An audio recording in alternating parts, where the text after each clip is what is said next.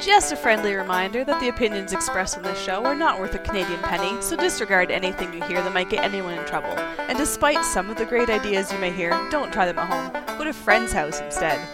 It's time to get a gun. That's what I've been thinking. Oh, I could afford one. And if I did just a little less drinking, time to put something between me and the sun. When the talking is over, it's time to get a gun. Hello, listeners, and welcome to episode 159 of Slamfire Radio for June 10th, 2016. I'm one of your hosts, Matthew the Warning Shot McClatchy. And I'm the classy one, Kelly Lynn. I'm Adriel, the hunting gear guy, Michaud. I'm going last. That means that next week I'll be the lead host.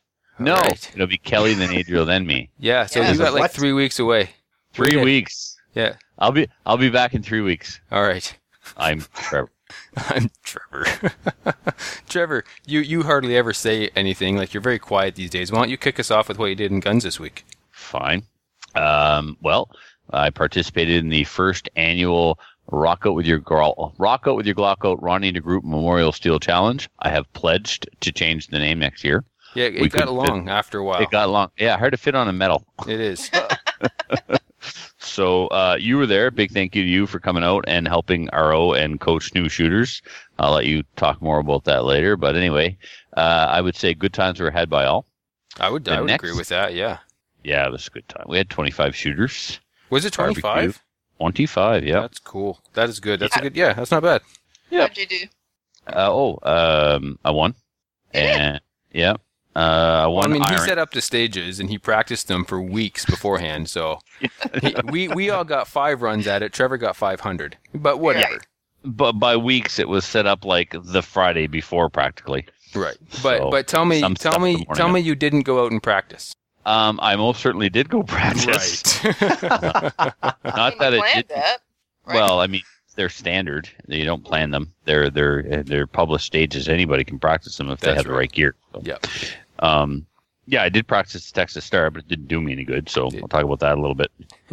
Let's see. We had 6 stages, and there was a separate competition, if you will, for the new 6-plate X-Metal Target plate rack that we got from X-Metal Target. It's a SummerSlam sponsor.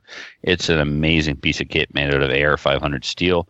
The plates can either be placed on top and they fall over and you reset them by pulling on the rope, or you can remove the plate module from the top of the rack and hook it to the bottom of the rack where they kind of just swing free floating, and you can set it up and you can stand back and plink away with at them with your rifle because they are AR 500, so it's pretty wicked.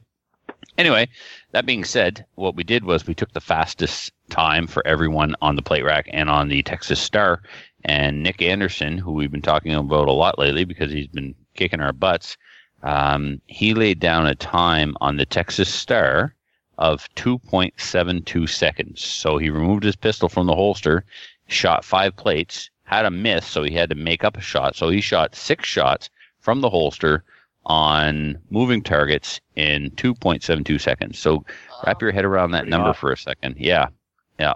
Amazing. And he shot it in a what I would describe as an untraditional pattern. He didn't start at the top and make his way down one side. He kind of zigzagged back and forth, keeping the Star from rotating essentially. And 2.72. And I've been trying to find out if there's a world record and where he would be. And talking to a lot of people, and they say that it's actually under 2, but still. I mean, come on. Before that, the best time was like 4.5 seconds. Yeah, so I was 4.5 is about a typical run for the caliber of shooters that we shoot with. Yeah.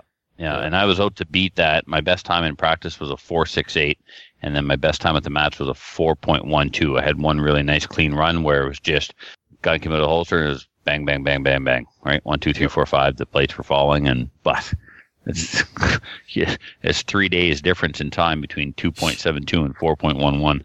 Yep. So, and Nick also won on the plate rack, so that was pretty awesome. We had iron sights, open, and revolver, so I won for the iron sights. the match proper. And then we also had man versus man on the dueling tree, and I got sent home by Fred. That was awesome. And then when he threw his mag, that was just epic. Of course, yeah, that's a typical Squire move. So I got beat by the Squire, and then on the plate rack, talk about being in the zone. And I know on Armed Squirrels project they were talking about being in the zone while shooting a competition and being focused and staying focused. I just got to the point in the round robin type elimination where it wasn't round robin, it was single elimination, where I was in the box for the last 3 shooters, and I was so focused that a guy would come up and I would beat him, and then another guy would come up and I would beat him, and Nick had gotten a bye or something. Anyway, I ended up going against Nick in the final, and I won. And I was like, okay, what's next? Well, you're done. Okay, but who am I shooting against now? No, nobody. You won. I did. Oh. Oh.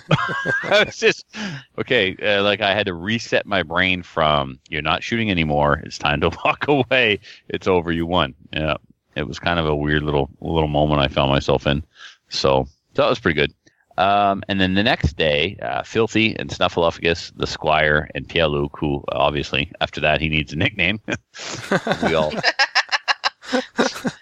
we went back to the range to do some planking. It was really cool. One of the coolest things about the whole weekend was that Filthy, being of a certain age, let's say, has that's a very nice way of putting it. Yeah, well, he's a nice guy. I don't want to call him fat and old. You certainly can't call him fat anymore. He's lost like 35 pounds. A bum. But anyway, he is of an age where he has a prohibited pistol status on his license, which would be a 12.6, 12.4, Yes, 12.6. 12.6. 12.6. So he has his 12.6. And when Ronnie passed away, all of his guns ended up with Chris and Harold. Chris, because Chris has a prohib status, and Harold, because he has restricted. And Ronnie had 2 prohibs, a Rossi 8-shot revolver, which is a picture of me on my Facebook shooting it. It looks like a starter pistol in my hand. And which is funny because we had a starter pistol at the range too. Exactly. One of my best runs was shot with that starter pistol, I'm sure of it. So Filthy bought Ronnie's prohibs. He got the Rossi revolver, and he got the Saturday Night Special, I guess is what you would call it. It's the 35-shot 38 Special snub-nose revolver. Well, no, it's like a detective special, not a Saturday Night Special. Saturday Night Specials were those really cheap semi-auto 25 and 32 ACP, like the Jennings and those just little tiny pocket pistols. That's what I understood them to be as anyway. I think if you Google Saturday Night Special, you'll see a little revolver. But anyway, you're right. That's cool. It is a detective's backup gun. You're right. That's a more appropriate description of it. So we were at the range shooting those 2 guns that Filthy got to buy. So it's really cool. Ronnie's guns didn't go to a stranger. Filthy's part of the Rescuers Gun Club family. He's up there all the time. Everybody knows who he is. And it's one of the biggest gun clubs in the province. And Filthy can walk around with a helmet on, and nobody bats an eye. Right? It's like, That's true, isn't it? No, it's totally true. Oh, Filthy's here. Hey, Phil, what's up? Empire rocks. Thanks for having me. You know, it's like, oh man, in any other place they'd have him medicated, but not here. Here he fits in. So, what else? So, while we were there, I demanded satisfaction from the Squire. He had his FN, so I brought my FN, and we went against each other on the plate rack again with our FNs. And there's a cool video of that. And our draw, it looks like I'm drawing in a mirror. They're perfectly timed. It was identical, and it's funny because he's left-handed too, so it really was like in a mirror. Yeah, it's awesome. So, but the important part of this story is I beat him, so that's good. I'm going to edit that part out. Just keep going. Well, before we got to the pistol bay where we shot some pistols for fun, Filthy returned my M305 from the gunsmith, and I got that on the rifle range, and it's not cycling. And I really hope that it's just underpowered ammunition that I loaded. Reloaded ammo or factory ammo? It's reloaded ammo. Okay, have you tried factory through it yet? Negative. Okay. No, I have not yet. So I'm not sending it back until I do that. Or I also have some other reloaded 308 from my TAC-21. Oh, yeah, you can try that. Yeah, and it's loaded pretty much max charge, 45 and a half grains. Yeah. So I'll give that a go. Well, and then I had what all did he do to it? Oh my God, Adriel, the list goes on. I'll tell you next week. There's actually a list. Quickly though, he unitized the gas system. He replaced the flash hider, and then polished the heck out of the trigger group. Then when you cycle the action, the charging handle, I mean, it's as smooth as an AR-15. There's no binding in the action whatsoever. It's amazing. The trigger is still creepy, but very, very smooth because he polished the heck out of it. Is it because the trigger calls you late at night and breathes heavy on the phone? Only on Skype. So there was an index problem with the barrel and the sight, like most M305s. So that was all corrected. He explained to me what it was. Anyway, the flash hider in the end was the problem and had to go. So there's an M14 flash hider on there now. And when he unitized the gas system, he didn't weld it. He actually drilled and tapped it, which he said was the proper way of doing it, because some people welding the gas system like butcher it, and you can't tell by looking at the rifle unless you really know what you're looking for, that it's been drilled and tapped and screwed together. It's very cool. That's national match spec to that's drill what and tap he did. it. Yeah, that's what he did. So that's national match spec. The trigger, he said, was national match spec. Anyway, and I don't want to say what the price was in case it was a friend price, but it was really cheap for all he did. Yeah, I expected to pay twice what I paid. So I'm very happy. And I'm pretty sure it's the ammo, because when I ran the gun before out of the box, I used H335 powder, and this time I used 3031, which, you know, is going to produce different amount of gas, right? So I hope it's that. I also had my AR there. I wanted to double check the zero at the 100 meter mark, so I did that.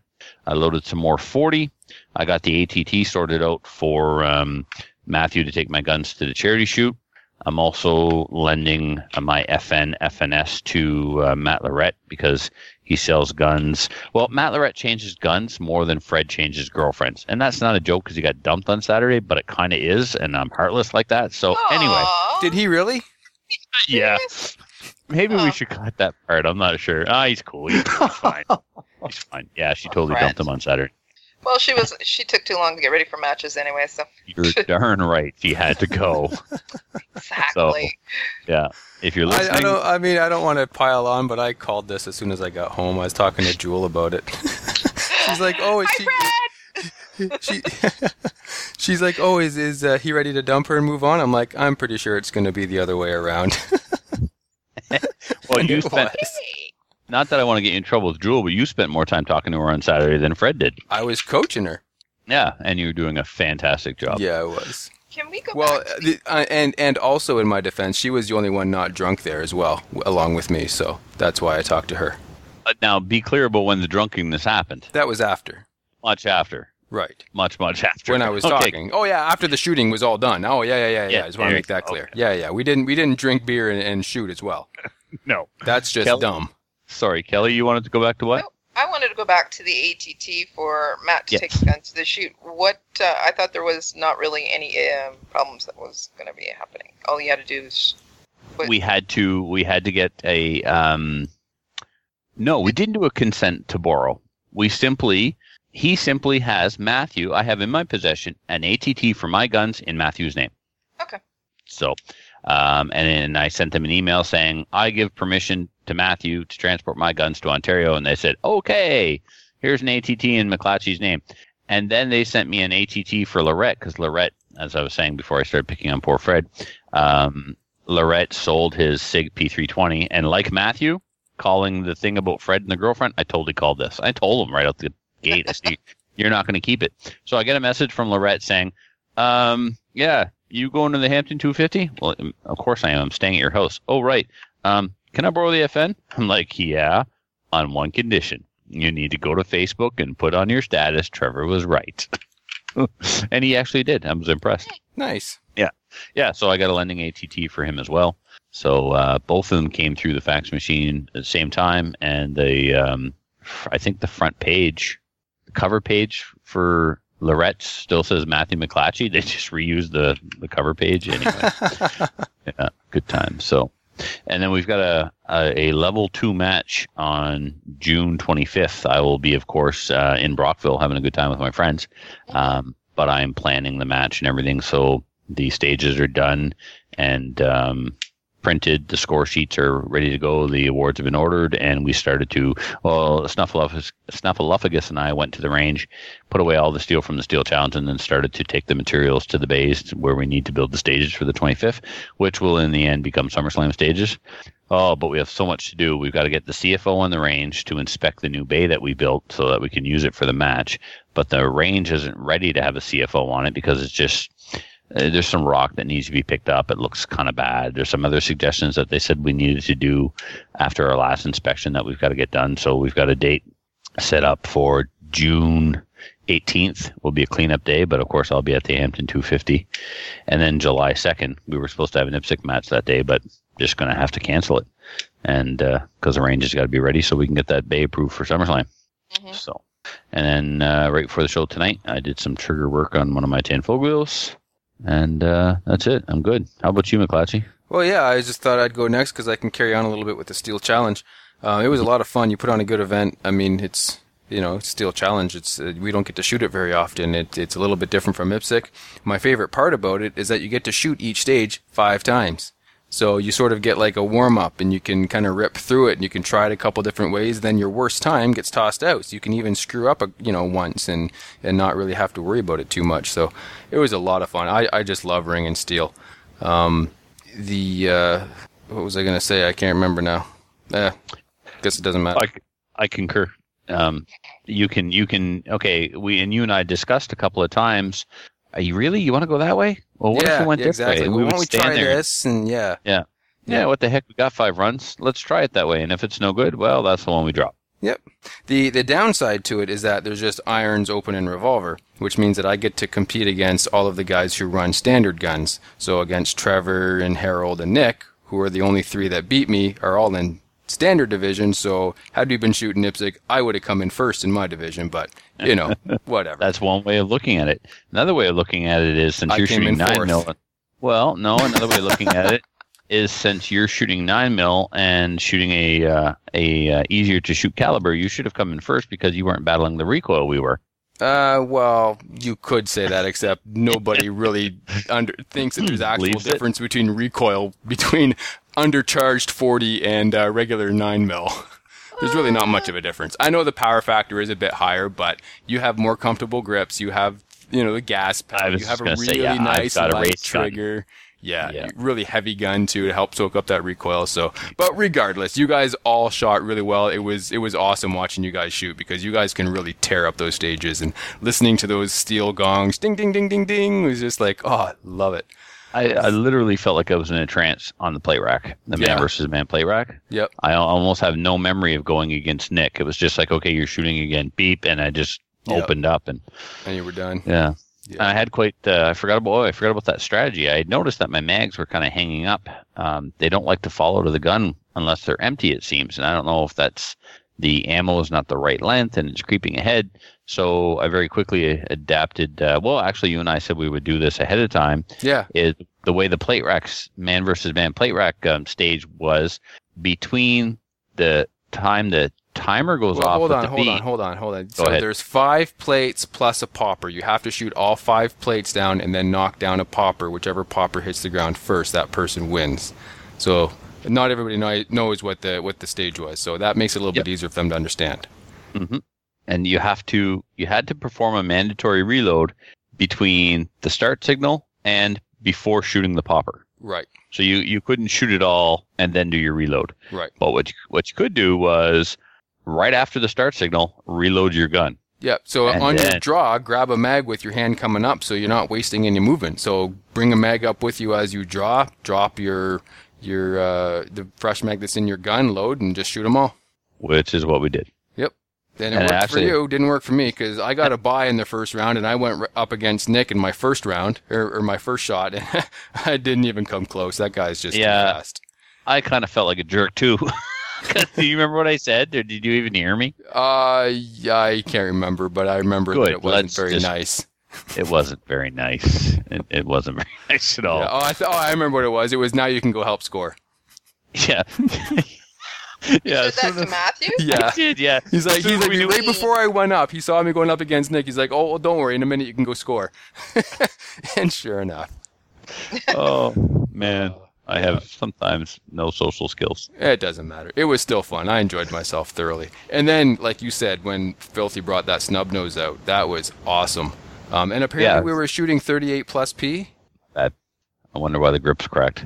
Well, the other guys were saying that it hurt their hand when they were shooting it. Yeah. And I chuckled a little bit because I didn't find that it hurt my hand at all. I mean, I wanted to shoot like hundreds of rounds to it. I was shooting it one-handed. In fact, I shot it one-handed from the hip and knocked over a plate. See, you'd be a perfect detective back in 1971. That's right. Point shooting, man. Didn't even need the sights. And I even shot it like a detective. I don't know if anybody saw the video on Facebook or not. I saw the video. And you're going, look at that, from the hip. Yeah. It surprised me more than anybody else, I think. But anyway, speaking of videos, I also did a video review of Fred's ISSC Mark 22. That's a SCAR clone 22 lookalike that he lent me, 6 months ago now? Quite a while ago. And I've had it all this time. I gave you the FN, wasn't it? Yeah, quite a while ago. I have to say, you said that you just kind of did the video quickly and rushed and on the cuff, but it was a quality review. It was a good video. I thought it was going to be kind of rough based on your description, but I thought it was great, and I thought you were also very fair because I know that you didn't really care much for the gun, but your biases didn't really come out in the video. I thought you were very unbiased and fair. Well, that's what I try to do. I mean, it's not gun opinions by Matthew. It's gun reviews, right? And I don't want to display my opinion. I want to give you the facts and show how the gun works and do some shooting and stuff, and then let you decide for yourself how it works out. So and then apparently do some trick shots. Yeah, unintentional trick shot. So we started off just shooting my little flip up target just at 10 yards or whatever, just kind of plinking away at it. And then that doesn't really show you what the accuracy of the gun can do. And I didn't have any paper to shoot groups, so I put up my 8 or 10 inch gong, the one that Trevor shot a nice 223 perfectly hole right through the center of it a couple years ago. I set that up on the opposite side of the gravel pit, and right on the edge of a pond or You're welcome. A big puddle. Yeah, thanks, man. And then I went to the other side of the gravel pit, and it turns out it was just under 175 yards. So it was a long ways away. Whenever I was putting my sights on it, I couldn't even see the gong. The post was completely covering the gong. But my windage was dead on every shot, so the windage left and right was no problem. And I was just having a problem figuring out the elevation. And if you watch the video, you see the bullets hitting about halfway across, and then like 3/4 of the way across, and then it splashes right in front of the target, and then bounces off the water and hits the gong. And I managed to do that twice, so that was kind of cool. Yeah, you got to check it out if you haven't seen it. I was amazed at how well the camera picked it up. Yeah.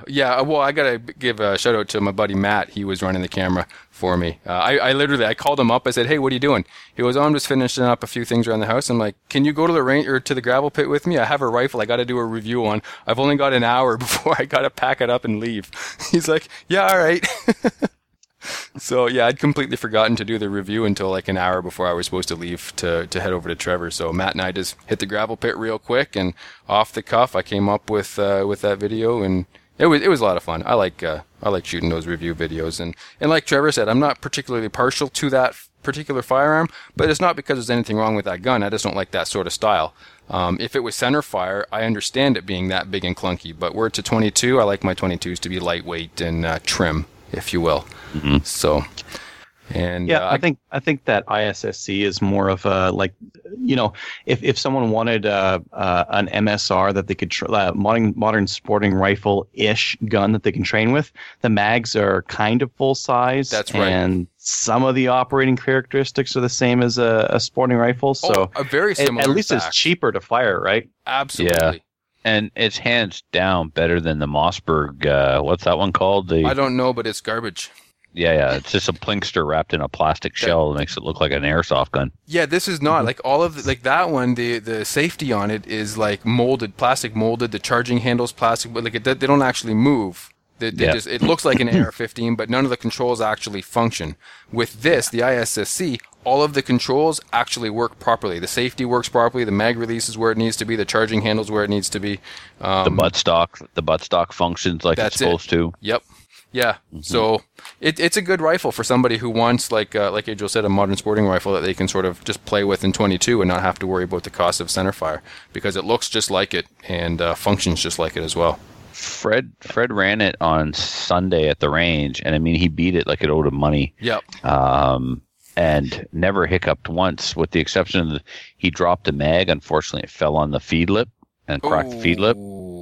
That sucks. Because they're. Yeah, I mean, if the gun would catch on like the 1022, then we could get some better mags with metal feed lips, like the Butler Creek. Is it Butler Creek? Yeah. So, because that mag's toast now. Yeah, it is. Yep. Nothing you can do with that. What'd you think of the trigger on the one that you had, Matthew? It. I don't remember it, but I don't remember it. I do. That's usually a good. Well, go ahead. Tell us your description there, Trev. Junk.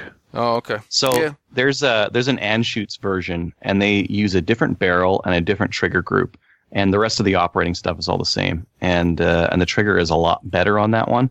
The barrel, presumably would have more accuracy, but who really cares for that kind of rifle? Because it's primarily a training aid. Yeah, it's not designed to be an accuracy rifle. It's it's not a dual rifle. It's more of like a training rifle than a. I think a 795 or a 1022 is a better 22 rifle for like shooting, varminting, target, all that kind of stuff. Oh, hands down, absolutely. Yep. Yeah, but for a training aid, I mean, the ISSC is cheaper than a SCAR. Oh yeah, oh yeah, by far. Yep.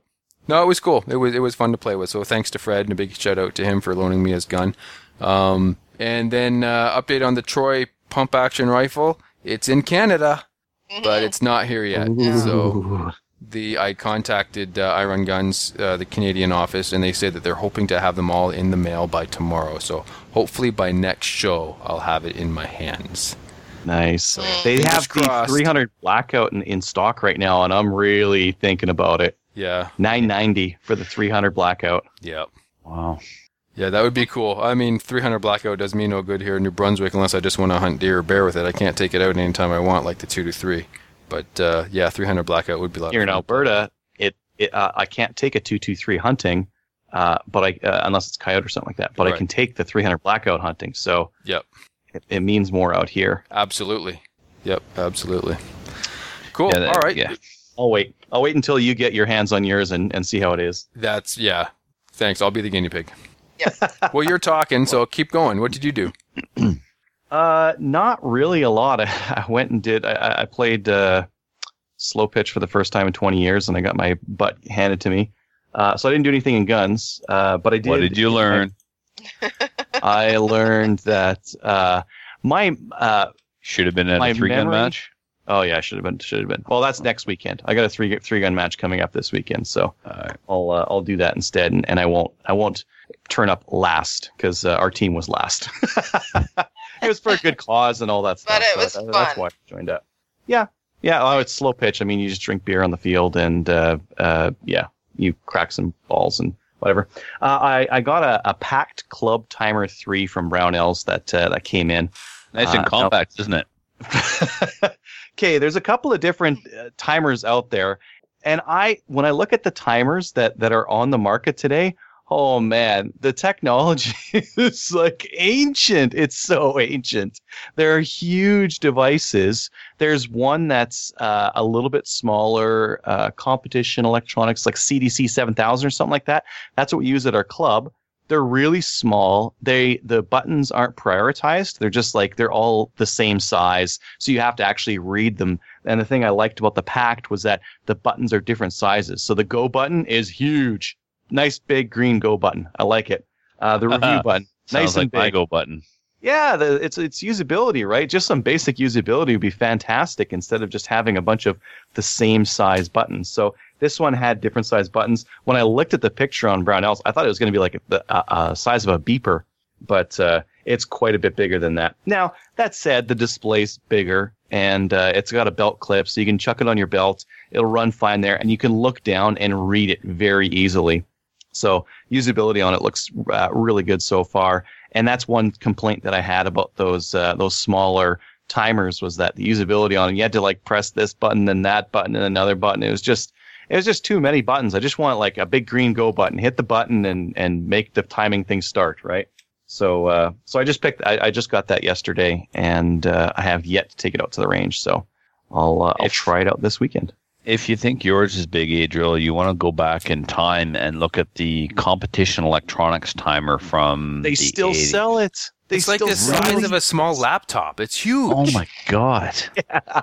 And they've got the old school, like, was that like plastic surface buttons like they used to have on microwaves from like 20 years ago? Yeah. The technology that they use in shot timers is ridiculous. This is not a complex device, and they're selling them for $130.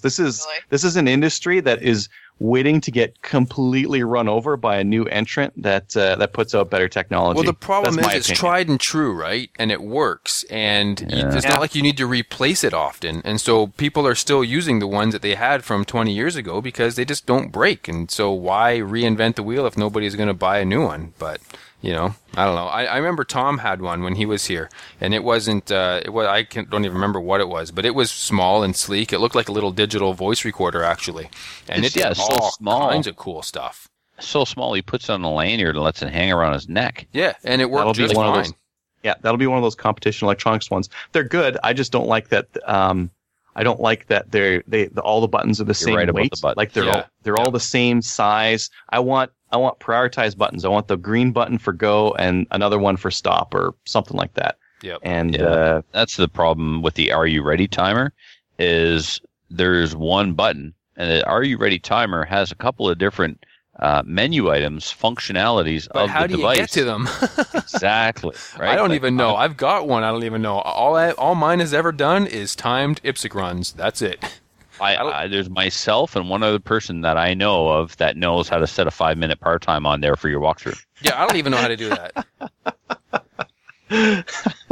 yeah, that's the thing with those things. I mean, you might as well. It's fantastic that they have all these features. Give me something simple. Like, give me something I can put in the hands of someone who's going to RO a course who's never used it before, who can time the freaking match. That's what I want. Well, the Are You Ready can do that. Hey, you, come here. Hold this down until it says 0 seconds and let go. Yep. After you say, "Are you ready?" Stand by. Then let go. Yeah. And then if I'm using it myself, if you just push the button in a little bit, you see the letters DEL come up, which stand for delay. You let go, and it counts down 3 seconds, and then it goes. beeps. That way you can use it yourself too when you're by yourself on the range. Exactly what I do. Yeah. I mean, it's you know, it's not cutting edge technology, but like I said, it works. It's old school tech, but it works. But you would think that they would just try and improve the software and You would Or think. make it cheaper. Like, Yeah. there's nothing. I don't know there's why they're nothing so there. expensive. because They're we 30 want them. bucks. Yeah, because we want them.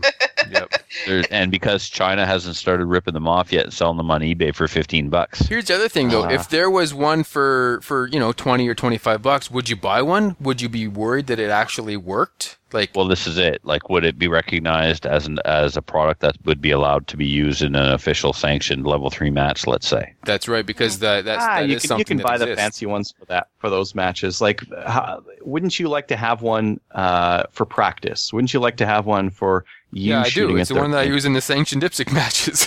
Yeah, but aren't a lot of people for practice using an app on their phone? Isn't that Yeah. technology getting better? Yeah, that's what I've got as well. I wanted something that would time more accurately because like the accuracy on this thing is way higher than it would be on a phone. Okay. And I don't have to look at my screen in the blaring sun and try to figure out where the things are. Because that's another problem with phone trying to read a phone screen in the daylight, right? Yeah, sometimes. Yeah, you got to crank up. Yeah, you got to crank up the brightness on your screen and kill your battery. Yep. Yeah. That's what I end up doing. Oh. No, it's fun. That's hilarious. Yeah, this timer, the usability is there. It doesn't even come with a manual. It comes with a 2-sided printed sheet. And they said, frankly, when it came time to design the keypads, we just couldn't bring ourselves to junk it up with a lot of lines and arrows. So once you get the hang of it, you'll be fine. Got a little bit more on like how to use the advanced features, but basically they're saying like just figure it out, dummy. Yeah. Press buttons until something happens. It probably won't explode. Yeah. Anyways, that's all I've done in guns this week. Kelly, that means it's your turn. It's my turn. I went to SFRC on Saturday and picked up some stuff for the charity shoot. We actually looked at some of the stuff that we needed for the Airsoft 3-gun portion of it. So we picked Oh, up I thought it was Airsoft IPSC. Airsoft 3-guns. Oh, cool. Well, that's even more fun. All right. Yeah, so Fun. we're gonna Fun. Trevor, it's gonna be be quiet. fun. Come on. It's guns. We don't Yeah. discriminate here. Guns are guns. Love them all. Love some more than others. There you go. Just like your Oh, kids. We thought we'd throw Kids? it in. Cats. Sorry, Right. Kelly, keep going. No, you guys, go ahead. You're good. No, we're done. Okay. Wow, we just got kind of lectured there. That was Mom Kelly right there. Yeah, Hi, right Mom there. Kelly. That was Totally Program Mom Officer Kelly. Yeah, or Officer Kelly. Yeah, I like it. Off. Do you have a costume? I mean, a uniform? Sorry. no. So Yeah. you're saying I should bring my airsoft? Is what you're saying? Yeah, bring your airsoft if Cool. you actually do have some. I have We're a gonna. Glock knockoff. Yeah. Oh, cool. Because we have an M&P pistol that we're going to be using. We have a shotgun, and we also have. Well, we're doing 3 guns, so we're going to have a rifle as well. So. Cool. And I could bring a it's- 22, right? That's pretty much the same thing as airsoft. Only if you much. use shorts. You got to use shorts. Just use Hey, shorts. is the M&P airsoft that you've got dimensionally accurate? Would it fit like an M&P holster? It does. Oh, how much was it? I believe it was $250. Oh, that's too much. Yeah, I'll send Yeah, you, my I'll Glock- send you- you the info on it. You can get them for cheaper. I don't want to Yeah. turn this into an airsoft podcast, but but we're gonna. But we're gonna. And that's okay with that because I need to hear about yours because I'm. I believe it's Airsoft Canada Okay. is the website, and I got mine there. Now, my Glock isn't 100% one-to-one Glock because Glock won't authorize that. If anybody puts out a one-to-one accurate Glock Airsoft, they get sued. So mine's slightly, Different. the rail is slightly bigger than it should be, which means not all holsters fit it Fit it. properly. But it does work. It's close enough that it works in my holsters. And yeah, I use it for practicing at home. I put up, I made my own airsoft trap, and I put a target on it, and I'll just stand in the living room, and I'll draw and shoot targets in my living room. That's what we were doing in my hallway. We were actually shooting some Nice. reactive targets in the Yep. hallway, and now my door, my front door has polyp marks all over it. Yeah, of course it Anyways. does. Yes. Yeah, no. So yeah, we're looking forward to it because it's going to be. We wanted to use the archery range because why not use something that's there? Yeah, exactly. But we're not going to do arrows because that's Trevor. We don't want to do that. So let's shoot. No. Let's shoot airsoft instead. They both start with A. Trevor, you Exactly. should be in. I'm kind of in. I'm buying. My nephew's birthday is coming up, and he's been getting these crappy airsoft guns for years. And Right. last year at Christmas, I was like, no, this has to end. Yeah, get a good So one. I'm gonna get him the same Glock that you have. And you've been running it quite a lot, Matthew, right? Like, what do you got? 1,000 shots through it, Oh, probably at least, yeah. and still going strong. Haven't had to replace any parts or anything. Nope. The only problem that I have with it, I haven't had to replace anything. The only problem that I do have with it is sometimes the mag will hang up in the mag well, and I can't figure out what it's catching on. But anytime I shoot it to slide lock, it falls right out as soon as I press the button. But sometimes I can't get it out unless the slide's locked back. Once I figure that out, that'll be it. But that's the only issue I've ever had with it. Interesting. So the other thing that we did was we went on Sunday. We went to Frontenac again, and we reworked the MQT targets again. We scaled them a little bit smaller, just because of the fact that we thought they were too easy at the 50-yard. So made it smaller, made it a little bit more challenging. So I shot it to see if I could score a rifleman, and I did. But yeah, it's a little bit more challenging. So No big deal. So yeah, no big deal. So when you get there, Trevor, I'm expecting you to shoot a rifleman. Challenge issued. Yeah, challenge accepted. Whatever I got to do, just point me in the right direction. Yeah, both you and Matthew should be able to do it. So you both shot it last time, didn't you? Matthew, Kinda. did you? Or almost close. I came really close. I was like 1 or 2 points off. Yeah. And really I was- close. And I was given points. Yeah, you were 30 cal'd. They 30 called me. Yeah. I'll take it, man. Winning's winning. Oh, yeah, absolutely. I mean, I already know that. You win by the rules instead of by actual skill, but whatever. Sometimes yes, sometimes no, man. Yeah. No. I'm just kidding, man. It'll be fun, and Stacy's going to be working the line as well, so you'll have to mind your manners. Yes, ma'am. Yes, ma'am. And that's it. That's all I did for guns this week. Cool. Well, let's move into. Sorry, both Adriel and Kelly forgot, and I forgot too. I guess we all forgot. You and Adriel were both asked something yesterday, or was it today? When were you guys asked? They don't even know what Facebook you're message? talking about. Oh, that was I know. yesterday. Oh, just say, you guys want to talk about that, or you want to not? Is it really official, though? Not till your paperwork's done, but I mean, the ball is rolling. Well, I haven't been sent paperwork, have I? I Did have. you? Oh, see, Oh, you Adriel have. did. Yeah. Oh, okay. See, I see Adriel has. Yeah, what's up with that, eh? So, I don't know. Adriel, you want to talk about it? Yeah, we're both becoming ministers in the Flying Spaghetti Monster church. We've been It's, ordained. Yeah, no. Not that No, paper, it's- Adriel, the other paper. Oh, I didn't know which one you're talking about. There's both yesterday. Yeah, so we're going to apply to be field officers for the CCFR. Yeah, Awesome. in our respective areas. So, yeah. Do I get a free T-shirt? Probably. Oh, I legit. I That's think the you may- I important think parts maybe of you this. do. Yeah. I will make sure that you get a T-shirt, Adriel. Kelly, I'll wear make it sure you when I go Kelly, shooting. Kelly, Yes. I'll make sure you get a polo. Oh, awesome. All right. All right. Is there Okay. So now we Yeah. can move on to upcoming events. Yeah. Sorry. That's okay. No. So the update on the Archie Perry fundraiser, Matador Arms SKS stock and rail is still up for grabs. Tickets are $5 each or 5 for 20. So just send an EMT to slamfireradio@gmail.com for your selection of funds or whatever, and we'll make sure you get tickets. And we are drawing that when? 30th. June 31st. Now, you guys made fun of me a couple of weeks ago because I said you could have tickets for $5 a piece or 4 for 20. Right. And we all laughed because I can't count past potato. Well, on Sunday or Saturday, we were raffling off a shotgun, and I suckered 2 people in on that 4 for 20 deal. It worked. 1 for 5 or 4 for 20? Oh, I might as well give me 4 for 20 then. And, And I sir. just go straight there, right? They're like, "How much are the tickets? 4 for 20." Yep. Okay. And then Boom. sometimes it'll be like, When are we drawing? June 31st. Okay, there's only 30 days in June. Yeah. Mm-hmm. Trevor wants that SKS stock real bad. Sorry. Thanks for playing along, Kelly. All right, Trevor, bring us this next one. Actually, you know what? Kelly, you bring us this next one. You've been awfully, I don't know, something. All right. You've been awfully Kelly. You've been awfully Kelly tonight.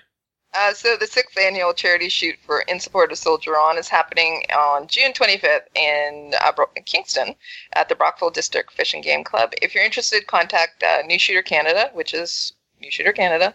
Check out the event on the Facebook page, and just to let you know that there is a spot that has opened up as of today. The Handgun Fundamental course on the 24th with RJ Woods and Fire Arts Solution Training. I heard Go ahead. Stacy's taking that class. She is. You heard that too, eh? That's good. Yeah, she is taking the class. So am I. So, but yeah, so we have a position that's opened up. So it's $50, and if you want to take it, just email us and send us the $50. And What time does that start on Friday? What time it starts at 9. Oh, in the morning? 9. Yeah, 9 to 4. Huh. And RJ, what he's going to be doing is he's going to be doing the handgun fundamentals, and then he's going to do a little bit of the urban pistol, and he might even be able to introduce a bit of the active killer defense program that he went and did as well. Yeah, I want to get in on that, but I'm not sure if I'm going to be there in time. We're planning on leaving Thursday night, but I don't know how Yeah. tired I'll be in the morning. But we'll see. Maybe I'll wander over and just eavesdrop. Okay. That'll So, be fun yeah. too. He'd like to see you too. So Sure. This next one is in Adriel's neck of the woods. Adriel, that's your cue. This is Got Your Six. It's a Wounded Warrior charity shoot being held at the Edson Fish and Game Club, which is the 1 Mile Range here in Alberta, July 16th to 17th. You can go to gotyoursixshoot.com for more information. Awesome. Very good. And Trevor, you haven't said anything in a while. All right. This comes to us from Jason, the 2016 CNSCA Sporting Clays National Championships at the Wapiti Shooters Club in Grand Prairie, September 1st to the 4th. Registration can be done at, there's a long URL that we'll put in the show notes. It's winscoreonline.com, shooters, blah, blah, blah. Blah, blah, blah. That's basically go to blah, blah, blah, and you'll get there. Blah, blah, blah, sportingclays.com. There you go. That's what I hear whenever you talk archery. Blah, blah, blah, archery, blah, blah, blah, arrows, blah, blah, blah, spine. Mm-hmm. is that what you hear when he talks about flying? No, because Trevor actually likes flying. Okay. Very much so. Yeah. Yeah, And I that's actually awesome. do like archery. I just like making fun of Trevor. I'm going to the Abbotsford Air Show in August when I'm in Vancouver. That's How it. awesome I'm hanging is up that? on you. Nope, we're no 2 longer. days. Gosh, I Oh. want Walk to go to around. that. Oh my God, yeah. Can't That'd be wait. so much fun. Get You know me what a the- video or something, or pictures or something. VIP tickets for 2 days were like $325 or something ridiculous like that. I'm like, oh. Then my brother-in-law calls me today. He's like, so tickets are $20. I'm like, And okay. Yeah. Matthew. Yeah. The Trenton Air Show is during the same time as the charity shoot as well, well. you may not see me then. Yeah, it's on the Friday, Saturday, and Sunday. Just I saying. wonder if I can get an ATT out to the airport. That would be cool. Maybe I'll. Yeah. We'll anyway. Carrying Yeah. on. We are up to the Western Canadian Challenge is open. Oh, that's Sporting Clays again. All right, so that's at the Golden District Rod and Gun Club. So that's more Sporting Clays. A lot of Sporting Clays going on. And Fire Art Solutions Training, Active Killer Defense Course, August 21st in London, Ontario. Course is $150. It's free for teachers, and you can visit FAST's website for detail, which is fireartsolutions.ca/active-killer-defense.html. I bet you could just go to fireartsolutions.ca and click on the appropriate links. And then apparently there is some details coming soon on a Handgun Fundamentals 1 course in St. Paul. Do you know anything about that, Trevor? What's going on with that? All I know is Team Ferlacci will be putting the mental back in fundamentals. Yeah, we I need was to have a gonna meeting say, on that soon, actually. Mm-hmm. Yeah, we're gonna get some emails out to those who are registered pretty quick here that has details on where you can camp and all that kind of stuff. There will be Yes. camping on site if you need to, which is kind of the cheap and cheerful way of doing things. And completely unrelated to the Handgun Fundamentals course, my Skype right now has Amazon.com ads for MSA Sordin earphones, and it's creepy, and I don't know where it got those. Those were Interesting. the ones that you can get the gel Yeah. cups on. That Yeah, motorboarding. Yeah, The internet. It's showing it to me right now. The internet watches everything we do, man. Yep. I looked at something on Amazon one day, next day, and not next day, like within hours, it's in my Facebook feed. I haven't seen it in Skype before, though. Interesting. Yeah. I gotta figure out how to do Skype's that. starting yes, Skype's I'm gonna starting start to doing that data tonight, source guys. too on, yeah. All right, then. Yep. So we move on to the news? The news. The news. So who put this one in about the BB gun? Me. Go. All right. Online photo of, how do you pronounce that word? Airdrie. Airdrie. Airdrie toddler holding BB gun causes a stir. An Airdrie mom stands by her family's decision to let their 2.5-year-old pose with and shoot a BB gun. Cindy O'Hara took the picture over the weekend of her son Jackson holding. Oh God. Okay, folks. I took this off CBC, so only CBC would refer to it as a weapon.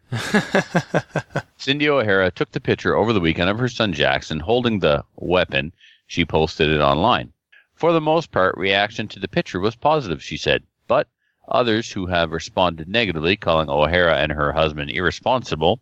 The negative comments, some of them, this is a quote, the negative comments, some of them were pretty harsh, bashing me as a mom, said O'Hara, a stay-at-home mom and runs a day home. What is a day home? I think it's daycare is what they probably meant to say. It's daycare. Yeah. Way to go, CBC. I'm glad my government She runs a funded- day home. She has to go somewhere else for her night home. No, guess so, yeah. that's the terminology. I don't know, maybe it's an Alberta thing or not, or Really? something, but that's Oh. the terminology thing out here. Yeah. Oh, So yeah. a day home is a daycare. All Yeah, right, You're then. too Now lazy we to know. throw the word care in there. The Anyway. things we knew. Yeah. So anyway, the story goes on, and basically she is defending it, and good for her. She didn't kowtow No. to pressure on social media. She's defending it and saying, "Listen, it's fine." The photo caught the attention of the RCMP, and here's another quote: "It's what we do out there, and it's good practice," she said. "My 8-year-old was shooting at targets and was beating the adults.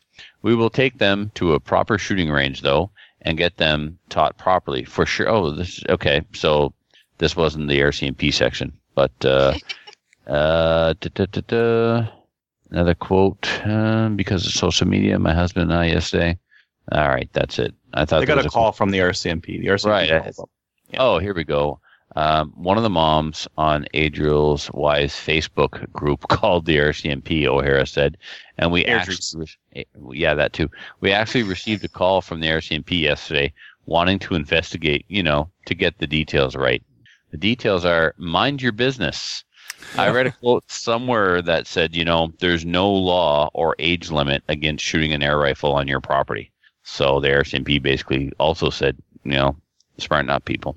Yeah. I mean, that's pretty dumb. I mean, really, it's a picture of a child holding a BB gun. Do you really need to call the cops? Really?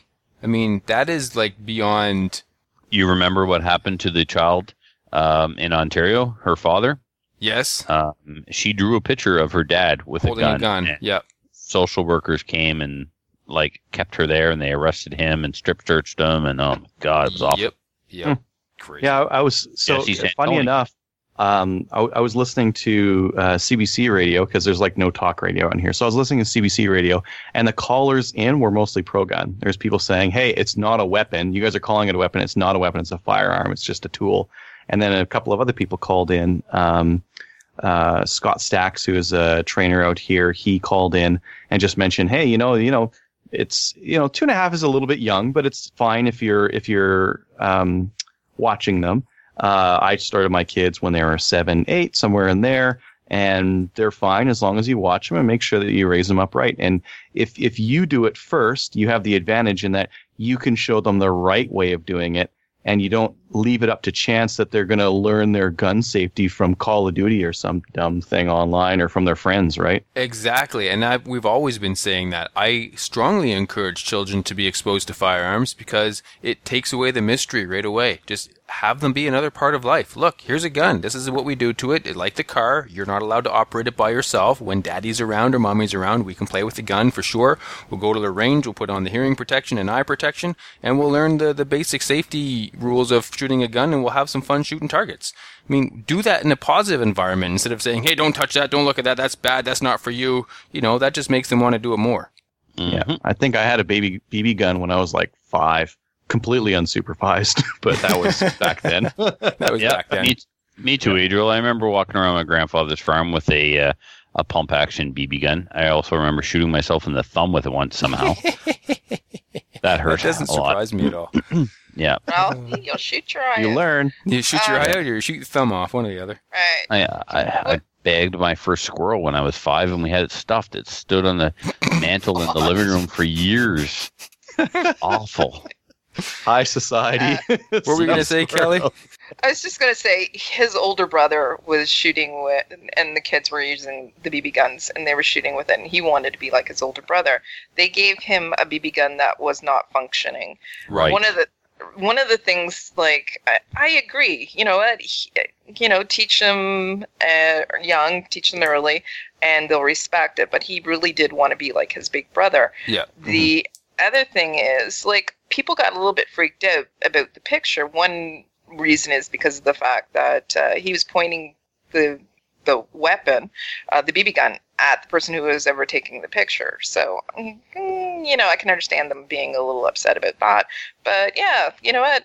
Teach them, don't point it at anybody. You know what I mean? Mm-hmm. And all that. But yeah, he just wanted to be like his big brother. That's right. And I don't want to keep beating this dead horse because I think it's time to move on to the next story, but I just got to read this last 3 lines from this article.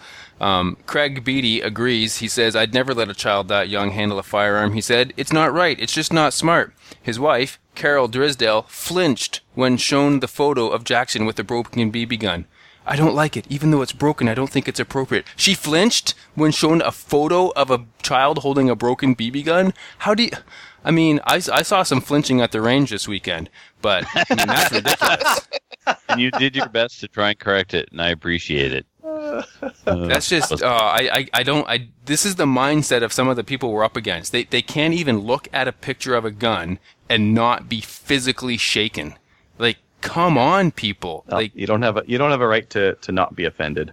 Oh, drives me nuts. Anyway. Let's move on before my blood pressure goes through the roof. All right, what's this S&J bought Spatha? Who put that in? I put it in with a question mark on whether we'd cover it or not. All right. Are we covering it? Trevor? I don't care. Bueller. Bueller. I'm gonna come back after the show's outtakes wearing a bathrobe. And you're still here? So S&J will be carrying the Spatha line of muzzle brakes. Were there any other products, or is it just the muzzle brakes? And just the muzzle brakes. Yeah. Okay. Well, that's cool. Well, They put out some pretty cool looking muzzle brakes. yeah. I'll have to look And, you know, S&J actually has a decent retail network that, you know, of retailers that they sell to. So it should get it more widespread and get it out on store shelves more. Awesome. That's cool. Yeah, so you can actually win one. Both S&J and Spatha donated a muzzle brake for the charity event. Ah, there you go. Yeah. All right. And the last story, I guess, is Wholesale Sports launches the True North series from Weatherby. The True North rifle was designed by Scott, the senior product merchant. If you guys could see, if the listeners could see what his last name looks like, you'll understand why I skipped right over it. Pulvermacher. Pulvermacher? Pulvermaker? Pulvermacher? Pulvermacher. Anyway, this guy, he's the senior product merchant for hunting firearms with Wholesale Sports, and created in partnership with Weatherby. It was designed with fellow Canadian shooters in mind, after Scott recognized an opportunity in the market for a Cerakote barreled action rifle with a walnut stock. This exclusive firearm pairs state-of-the-art Cerakote technology with Weatherby's legendary sub-MOA accuracy guarantee.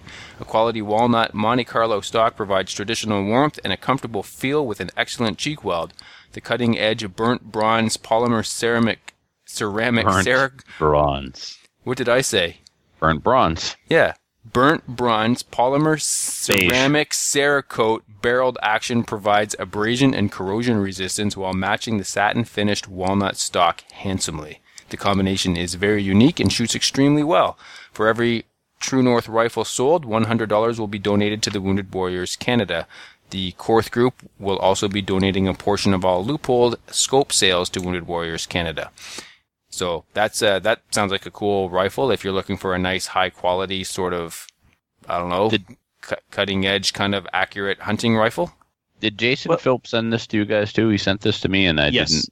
Okay, yeah. Cool. Yeah, and I saw it pop out a couple other times, but yeah, Jason sent this in. So I mean, their base rifle is right around $1,000. They have a package that has a Leupold VX3 scope, some ammo, and some other things for $1,700. I think it's a little bit pricey for what amounts to a Vanguard, because the Vanguards are based on just a Howa rifle, right? So it's a Howa rifle with a walnut stock and a Cerakote on it. So I think it's a little bit expensive, but I think I like the angle that they're using here to raise money. Cool. Joining us this week for our main topic, we have a couple of instructors who we've asked to come on to school McClatchy and I in the ways of teaching the Padawan gun learner. Rick Woods from FAST, Fire Arts Solution Training Academy, and Brian Sheets, the good half of Valkyrie Defense. Gentlemen, welcome to the show.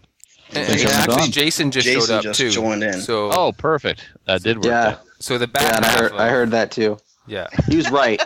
You're right. You're right. You know. Awkward. Huh. Jason, you had a message for me that you wanted the world to hear right out the gate, or you want to squeeze that in later whenever you feel appropriate? I'm going to try to be professional, but I doubt that will last. Okay, good. Well, you're on the right show. Yeah. I mean, so. Well, gentlemen and Jason, thank you all for coming on. I didn't mean it like that, Matthew. Why you got to laugh like that? Oh, God. All right, I'll wait till somebody's done crawling out of their sleeping bag, and then I'll continue. Okay, we good? Super. All right. No, guys, as you may or may not know, Matthew and I are starting up our own training program. We've got our first class scheduled in Alberta this coming August, and we are experienced instructors, but within a very narrow context. We teach skills, both the rules and the practical shooting components of the sport of IPSC. So we want to branch out and start teaching the fundamentals of shooting, and then we'll develop other courses, much like Valkyrie Defense has, and as I imagine Rick will as well. And we thought we'd have you on tonight to discuss your experiences early on in your careers as instructors, what has worked, what didn't work, what you would do differently knowing what you know now, that sort of thing. So I'd like to start with Valkyrie Defense, because they've been doing it longer than Rick and have a bit more experience than all of us. And guys, let's start with how you got started and how long you've been doing it. Well, we started, it was 4 years ago now, I think, and it was kind of a necessity in our area.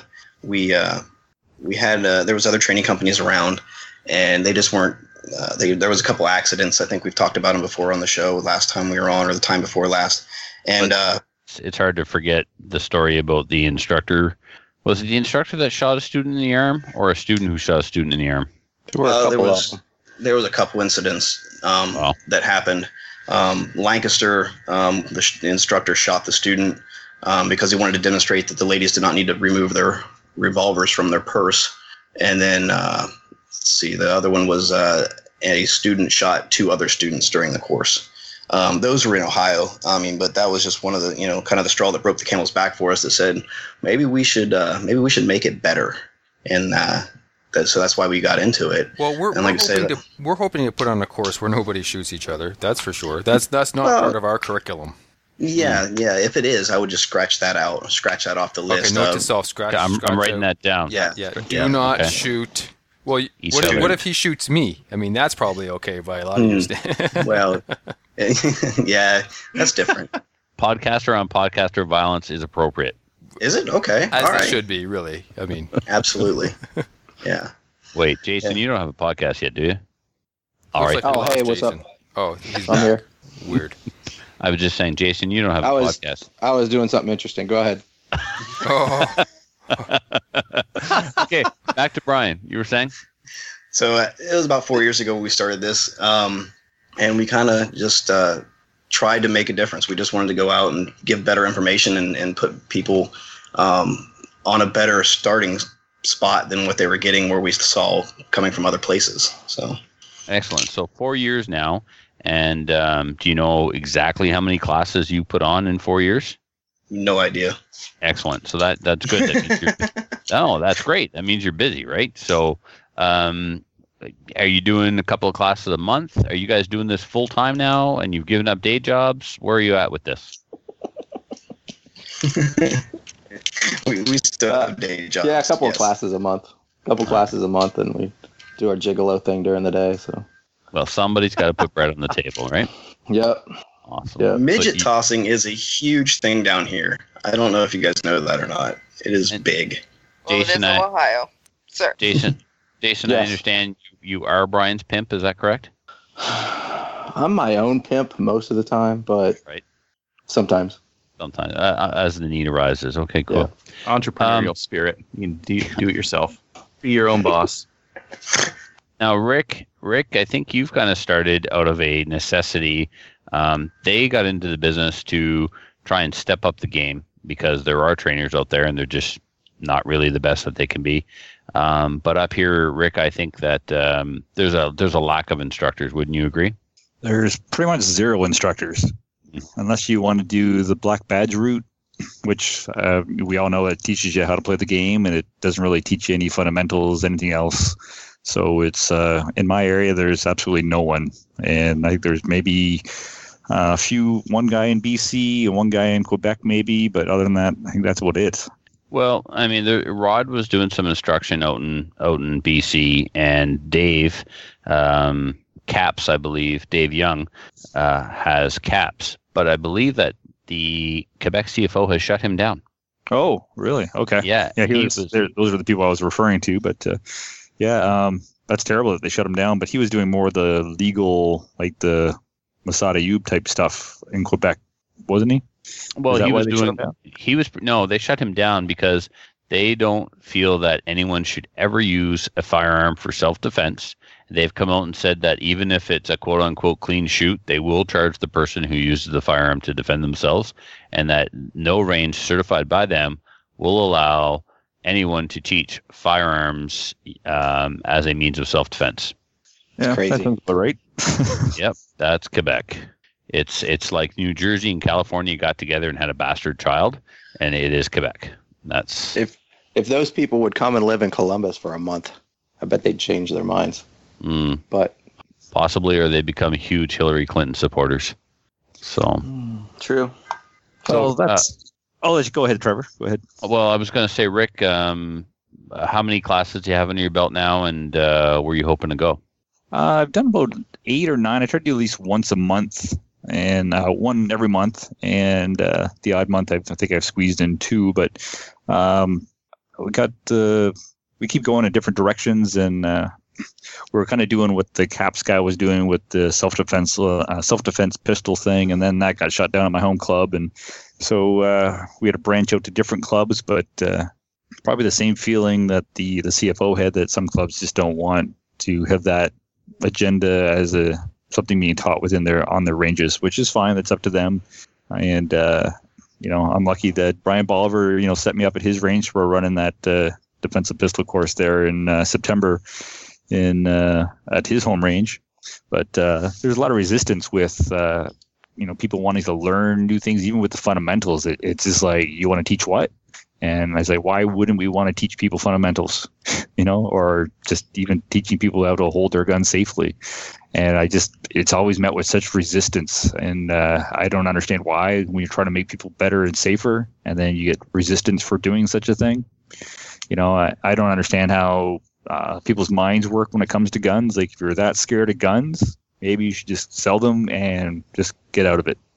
But that happens more times than none, unfortunately. So it's obviously in Ohio, it's a completely different scene. But up here, we got CFOs, and everyone's so worried about losing their certifications for their ranges. They don't want to piss the CFOs off, and I completely understand that.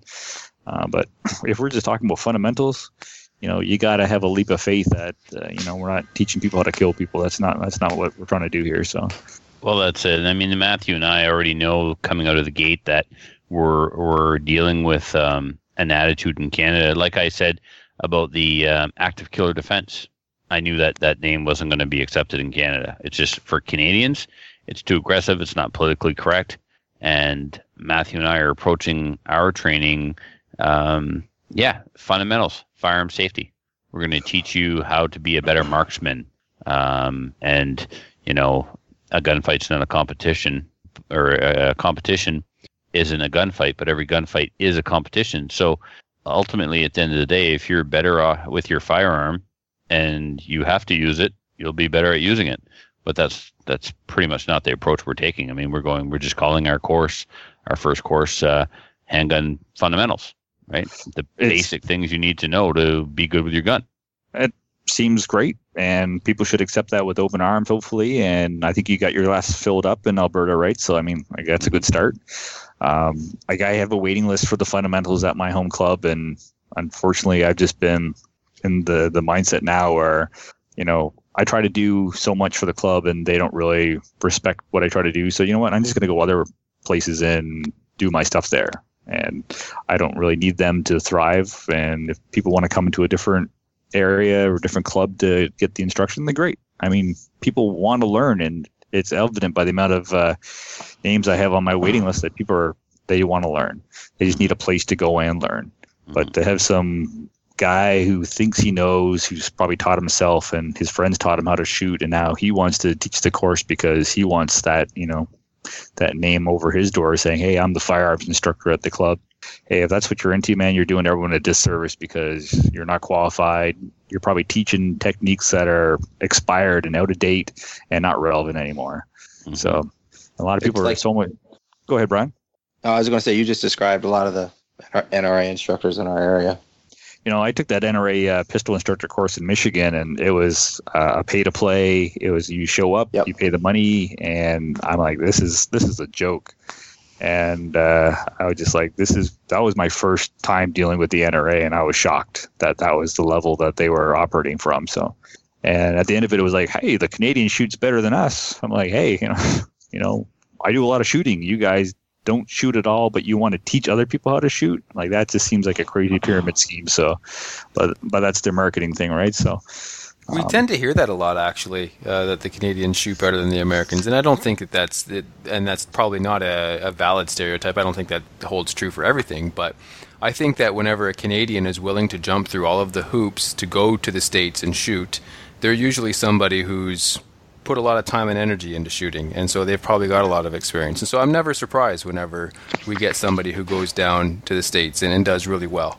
And it's kind of a proud moment for us as Canadians up here, I guess. But let's not think we get a lot of people that take advantage of the rights that we have. And that's what it is.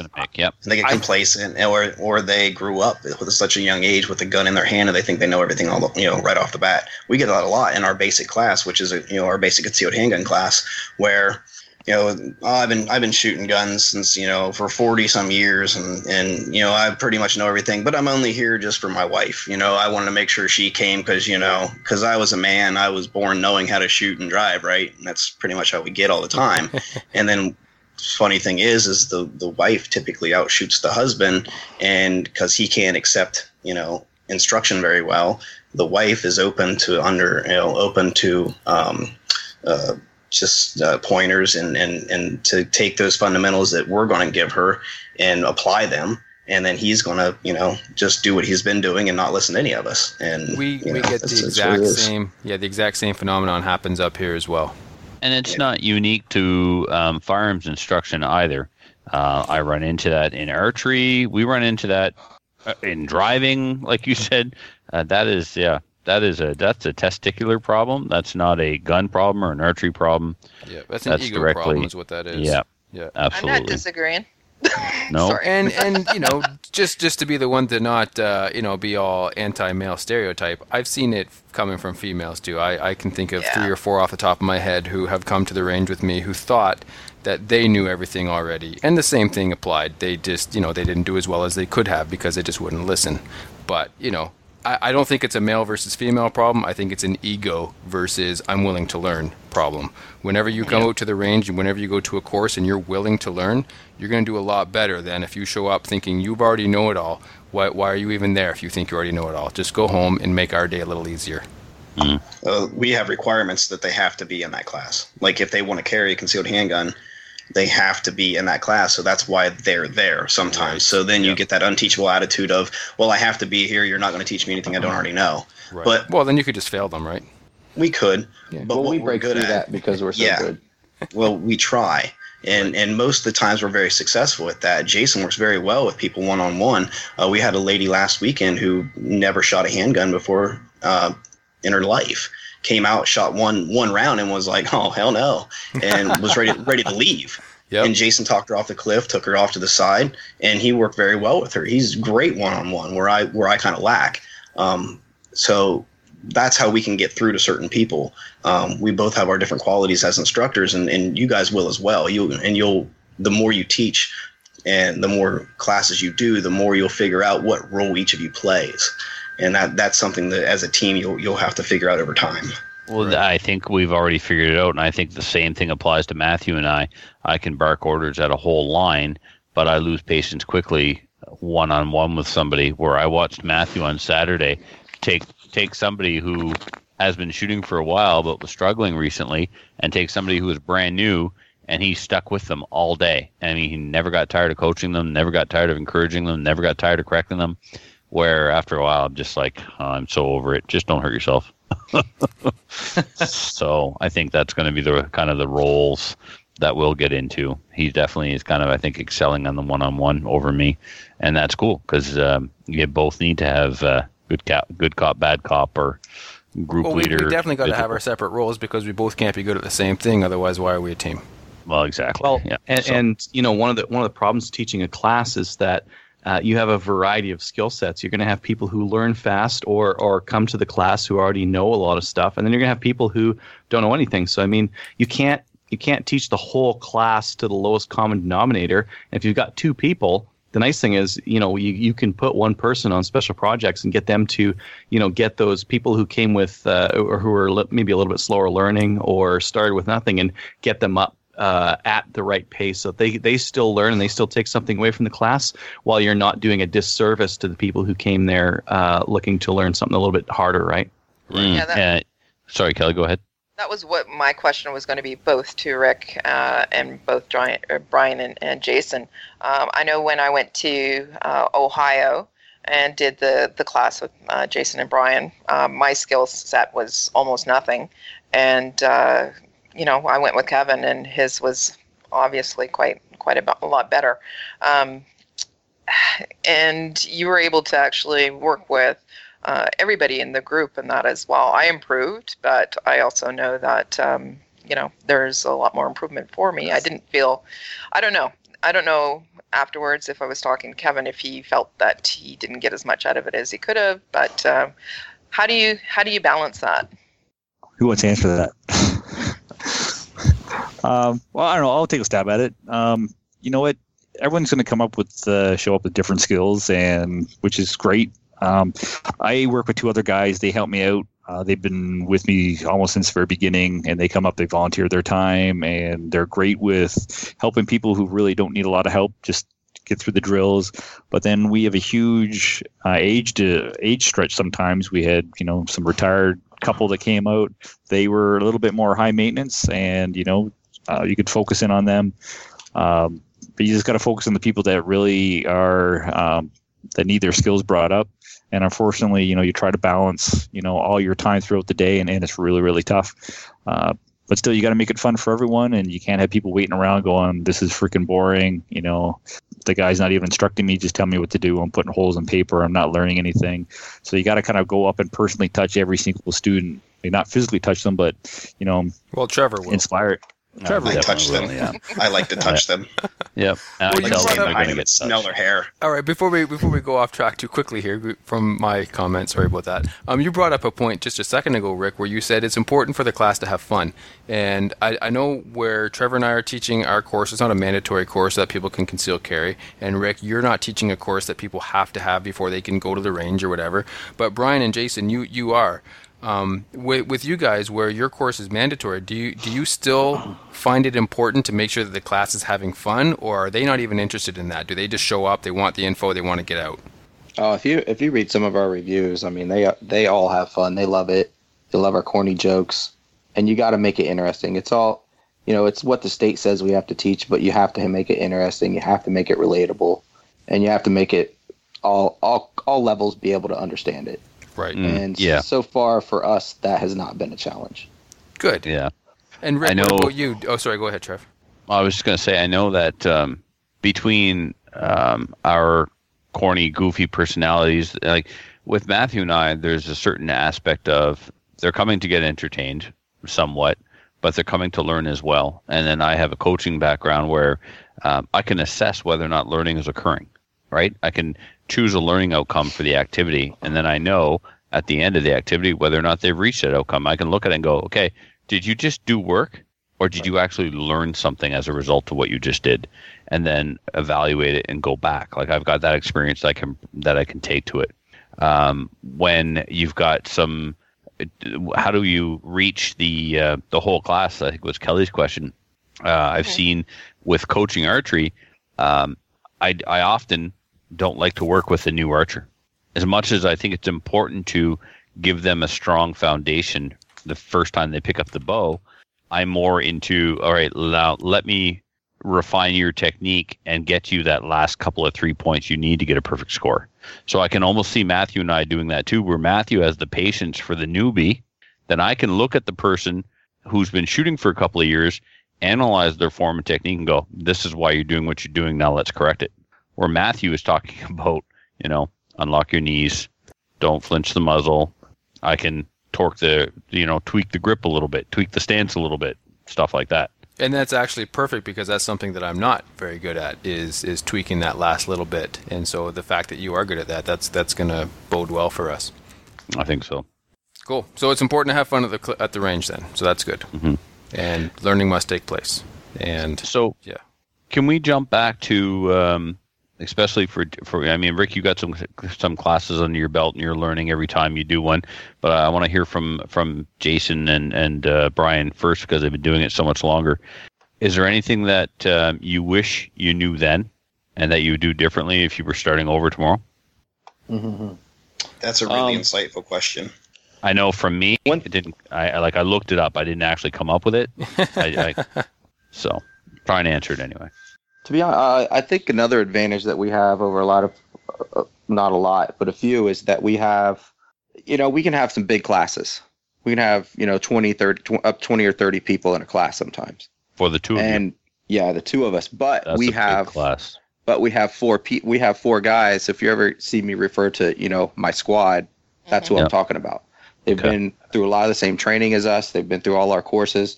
So a lot of times we'll bring them out, 2 or 3 or even 4 of them out with us to the range. So I am able to take somebody off to the side and work with them for 25 or 30 minutes to work out a problem. And I don't have to worry that somebody's going to do something unsafe because they know just almost as much as I do about everything that's going on. Kind of like range officers and line officers. You got your lead instructor, and then you got your guys who are clearing guns. That's exactly it. So I think if we would have done that earlier in the game, that would have helped us out. But it always helps to have help.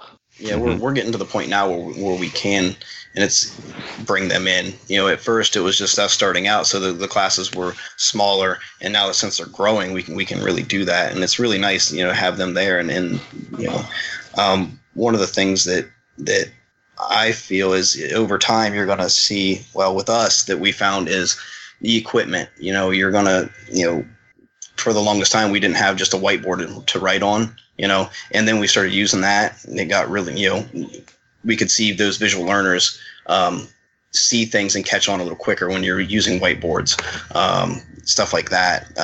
So equipment will evolve as well. I wish we would have known some stuff like that on just how the adult learns, just that learning cycle. That was something that it took us a little while to grasp and catch on to.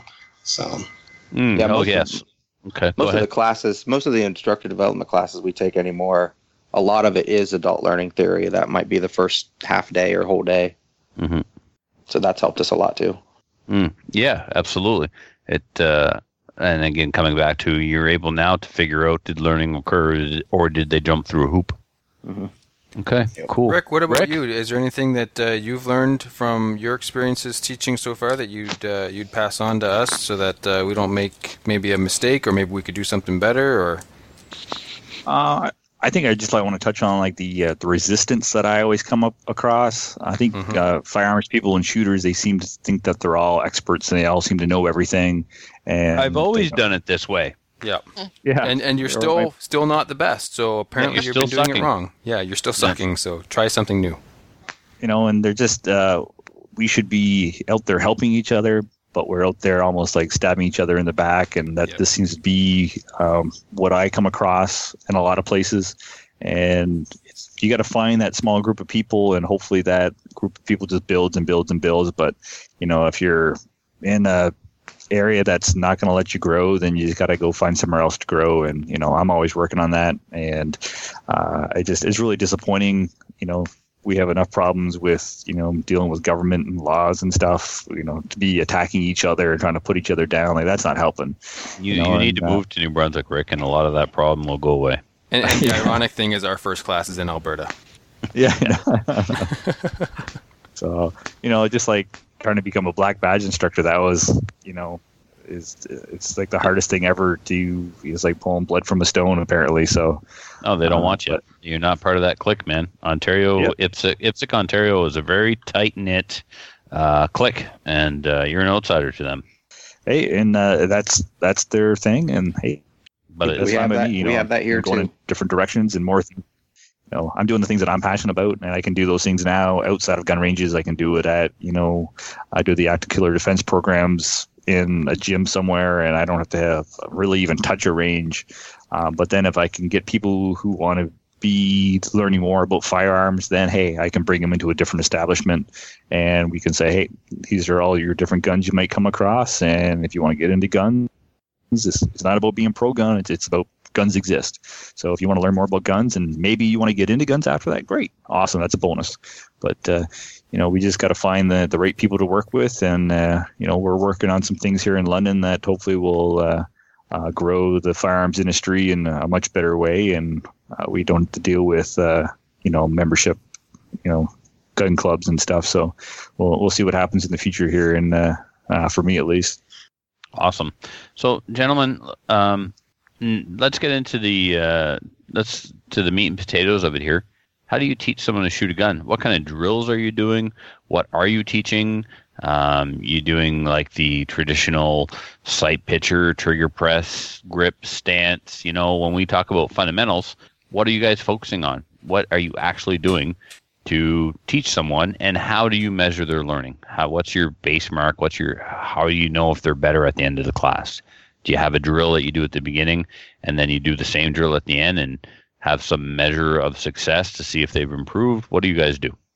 Oh, we're fundamentals. Like in our basic class, it's fundamentals. That's what sight alignment, sight picture, trigger press, follow through, hold control, breath control, whatever, all those other ones that are on top of that.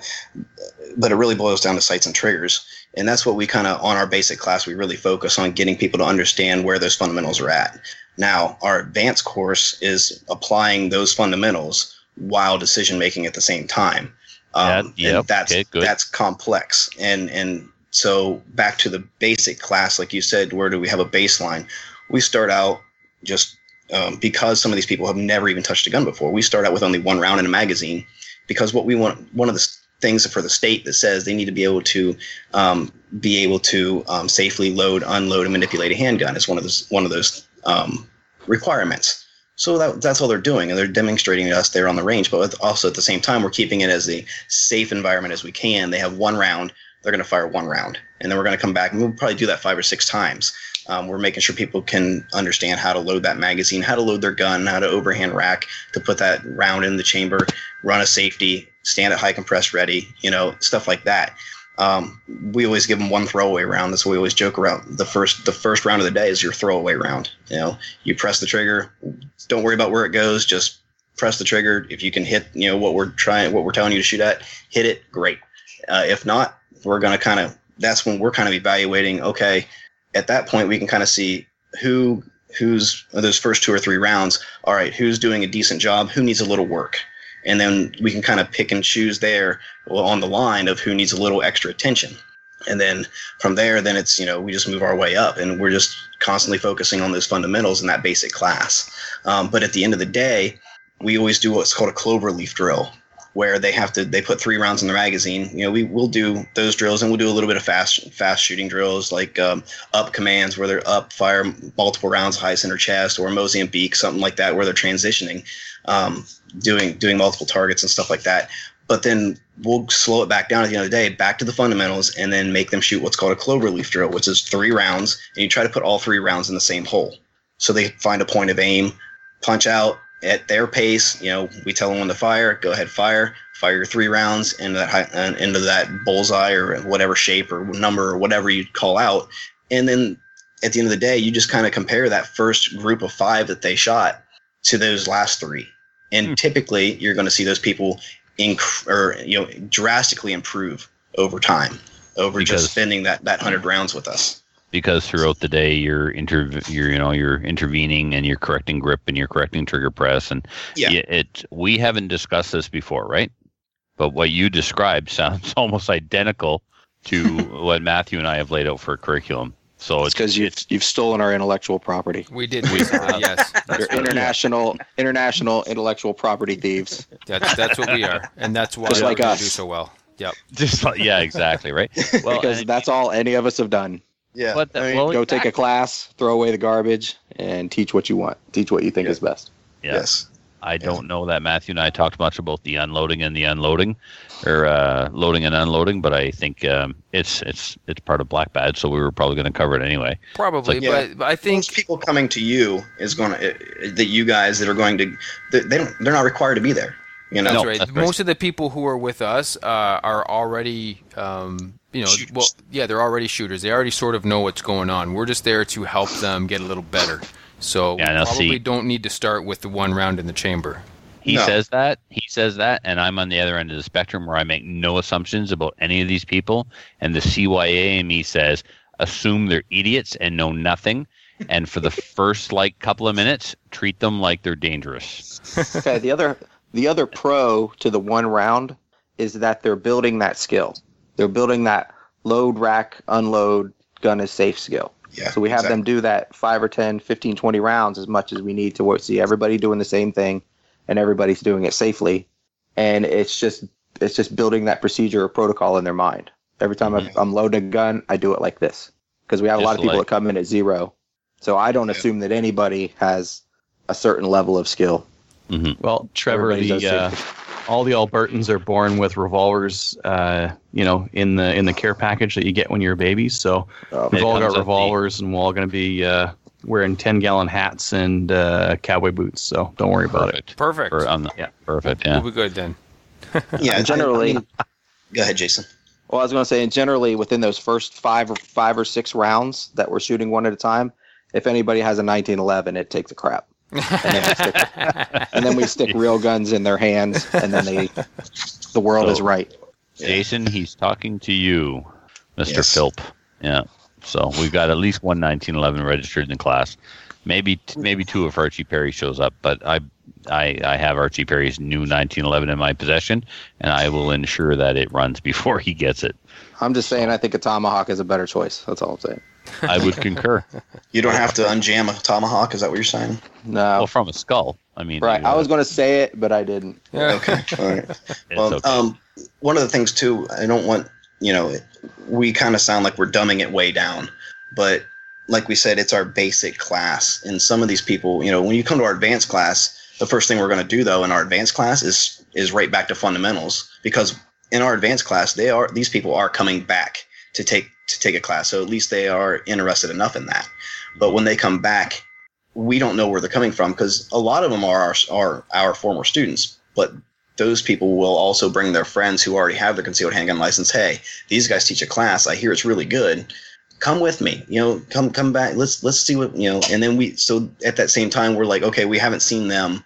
We kind of keep an eye on them. Okay, let's load, 5 rounds in our magazine, and there's 5 squares across the bottom. We want you to go through there, and they're 2-inch squares. Go ahead, and we want you to put 1 round in each of those squares straight across. Shooters ready, fire. And then we can kind of, again, based off of what we see, who do we need to focus on fundamentally in these first maybe 50 rounds before we start moving into, drawing movement, drawing movement, complex thinking, stuff like that. But we want to make sure everyone understands that it don't matter what advanced style of shooting you're doing. If you're doing low light shooting, if you're doing vehicle combatives, you're doing close quarter combat stuff, it all comes back to that trigger press and sight alignment. Sights and triggers is what it all boils down to, really, in the end, whether you're going to make that hit or not. So we still always focus on those fundamentals. Well, that's right. Without the fundamentals, you can't build on anything. No, you can't. You have nothing. It's ballistic masturbation. You're just throwing away rounds. Yeah. I mean, if it's belt fed, you don't need all that stuff. Well, the accuracy by volume then. And that's always fun too. Yeah, but Rick, otherwise, so much fun. Rick, we haven't heard from you in a while. What sort of drills and what sort of techniques do you start off with whenever you are teaching your courses? I think do the diagnostic check at the very beginning, 10 rounds slow, then 10 rounds fast, to just kind of see where everyone's at. And within the first, 20 rounds, you can pretty much have a great idea of where the day's going to go and what everyone's level of previous experience is at. And then we can just go from there. And if people are all over it like a shotgun pattern, then we know who we need to spend more time on. And if everyone's getting, one on top of each other, then awesome. We can expand the course and maybe we can move faster. But there's never a class where everyone's always, everyone's at the same level. There's always going to be some strong people. There's going to be some weaker people, and we'll just bring them all up together. So the diagnostics is pretty much the best thing to do to start off any day for me. And then I like to just make it more efficient. It's about trigger and sights. Everyone has a different stance. You can say this is the textbook stance, but then we had people with medical conditions and people with some other hindrances and stuff. So you're like, we got to find what's going to work best for you and to make the gun work, to make you work with the gun, and we will evolve from there. We can't say thou must do this, because sometimes that doesn't always work. That's so right. We got to find what works for the student. So it's very streamlined, sight picture, trigger control, a lot of dry fire, the ball and dummy drill, which is just the perfect thing just to get people within, getting rid of that flinch and anticipation of the shot, because that's a huge thing with everyone, even, people who've been shooting a lot. Like you really need to get on top of that. and we do a lot of malfunctions. People don't really practice malfunctions. I can teach you how to clear a malfunction, but unless you do it at least 3 times, you're going to screw it up. Yep. And it's like watching, I use this analogy now everywhere. I can show you a video how to swim, but when you actually get thrown into the lake, you're going to drown because just by watching the video. And it's like, I'm going to set you up with a stovepipe. I'm going to show you how to clear the stovepipe. And I guarantee you guys are going to screw it up. Like, It's just so easy, but you're going to screw it up. Yeah, it's because you haven't done it before. You got to practice. Like you said, you got to do it a couple of times to get that muscle memory in. Exactly. And it just seems so simple. Go ahead, Trevor. Well, you're so right, because I mean, I'm fairly competent with firearms, but I didn't retain anything about clearing malfunctions in an AR because we didn't do enough of it.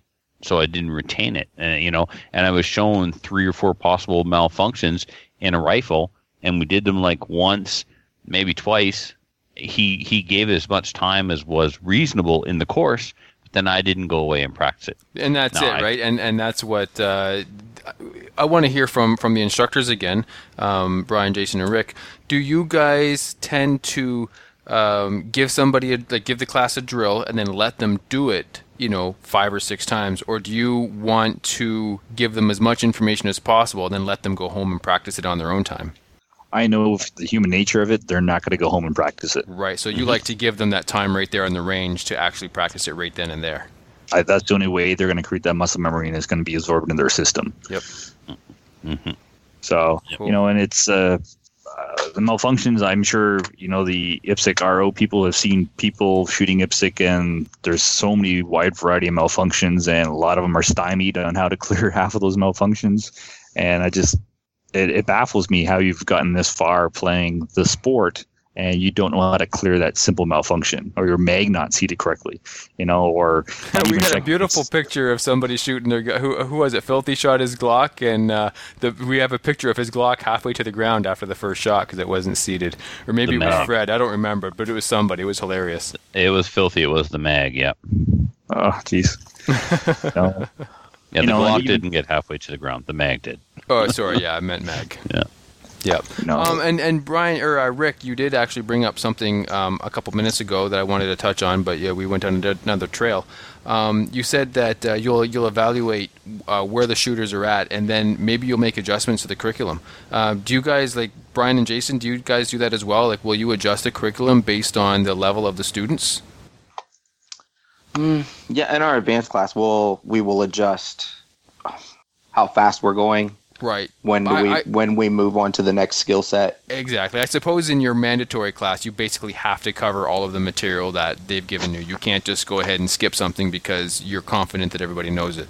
Well, we like to keep that as consistent as possible across the board whenever we're teaching that class, because that's the baseline classes. If someone's going to be involved in a shooting, that we can go back through and say, here's the outline of our course. Right. Here's what we taught them. Here's what they did on the range, and it's pretty much down to the round of what we do. Exactly. Okay.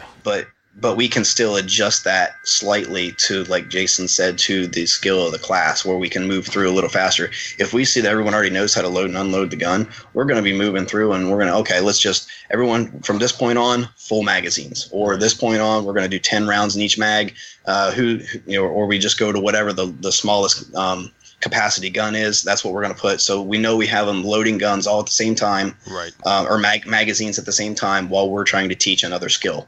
Or adding something else to what they're going to do. But what you said earlier, that question you had earlier, that how you evaluate and practice, or do you let them take it home? That's part of the adult learning cycle, really, or the skill cycle. You learn a drill, or learn a skill, practice the skill, and then evaluate it. And we try to do that right there on the range. So, and then while they're practicing it, we're going through and pointing out, okay, here's the little minute things you need to adjust in that technique in order to, when we get to the evaluation stage, to succeed. Right. To make it look good and make it smooth. Okay, so that's kind of our theory on that. There, we're also trying to give them a training methodology. We're trying to get them to so we talk about the skill development cycle and how they can pretty much take that home and do it with anything they want to, rifle, shotgun, anything they want to. So we're not just trying to teach them to shoot guns, but we're also trying to teach them how to train themselves to get better, to be able to analyze their shots, where to find this information, and try to be in the moment when they're pulling that trigger instead of just making noise. Very good. Well, gentlemen, we got to wrap it up. But before we do you have any advice to offer to new instructors? I don't know, guys. I just think it's great that you guys are expanding into that, and there's no two better people I could think of in Canada that'd be perfect for it. So good for you guys, and if I can do anything to help you guys out, please let me know. And I'd like to see you guys, evolve, and hopefully we'll meet in the middle somewhere in this journey. Well, it won't be long until we need our own chartered jet pilot. So if maybe we could hire you as our chartered pilot, that'd be good. Sounds great. Do you fly ultralights? I said jet, Trevor. Jet. I got the ultralights covered. Rick can fly the jets because I ain't touching those. Well, hopefully, Rick, we will collaborate in the future. Jason and Brian, anything that you can offer us? Just know that you don't know anything when you're starting out, and keep taking more classes and listen to people. Right. Oh yeah. Absolutely. Yeah, we want to learn just as much as the students are. Yeah, no. An instructor who doesn't take classes is not worth taking a class from. That's right. I totally agree. Don't be afraid to evolve too. I've been thinking about turning into a butterfly, so yeah, thank you. Yeah, well, I mean, our first class, it's nothing like our last class, and we're going to keep evolving those courses in a better direction. Always take the information you get from people at the end of the day and apply that. And you're always going to get suggestions like, well, I wish it didn't rain. I don't know if you guys are going to do evaluation sheets or if you're going to do I've got one already. Breakdowns at the end. We stopped using those. We can talk about that as why later, but we talk to the people there as a group and say, what can we do to make it better? And then take those suggestions, the serious ones, and apply them. And always sit down afterwards, after class, as a group or as a team, however many people you have with you, working with you, and just say, okay, what could we have done better today? What went wrong, what went right, and then suggestions. Can we do this? Can we add this to the next class? And you're going to see, as long as you can have an open mind and evolve, you guys will do great. Oh, Matthew and I already have been doing that with IPSC instruction. We've talked. I've taken him aside and said things, and he's taken me aside and said things, and we've then gone back and incorporated that into our teaching for future classes.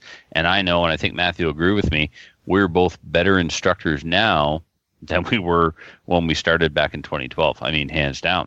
Oh, absolutely. And I think that's just something that comes with experience, right? As we continue to do this, then we'll just continually get better as well. Because of that reflection, right? Yeah. Questioning. Exactly. It's not just a matter of the experience. It's because we actually take the time to evaluate what we did, how we did, and what response we got from it. So awesome. Yeah. Well, good. Gentlemen, we can't thank you enough. We know your time is precious, and it means a lot to us for you to come on and share your experiences and answer our questions with us. So we wish you, all three of you, nothing but the best in your future classes, and looking forward to hooking up and doing something together with you guys soon. Always. Great. Thanks, Ben. Thank you very much. Well, once again, we want to thank Rick and Jason and Brian for joining us. And you may have noticed that Adriel got very quiet. That's because he left. Basically, Brian insulted him, and then Jason piled on. And Rick tried to defuse the situation, but it didn't work. And so Adriel he left. He went home. Or he went and watched his kid play soccer. One or the other. You guys decide which is the truth.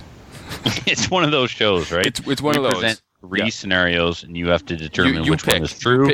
Yeah. So which is fact and which is fiction. You pick the ending of the.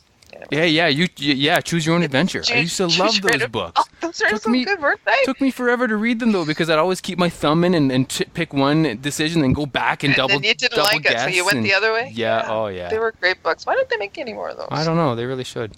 Probably because internet. Damn internet. Yeah. Because you two were the only morons that read them. Could have been. Trevor, just for that, why don't you read our first email here on our listener feedback portion of the show? You punish me with words. I do this, yes.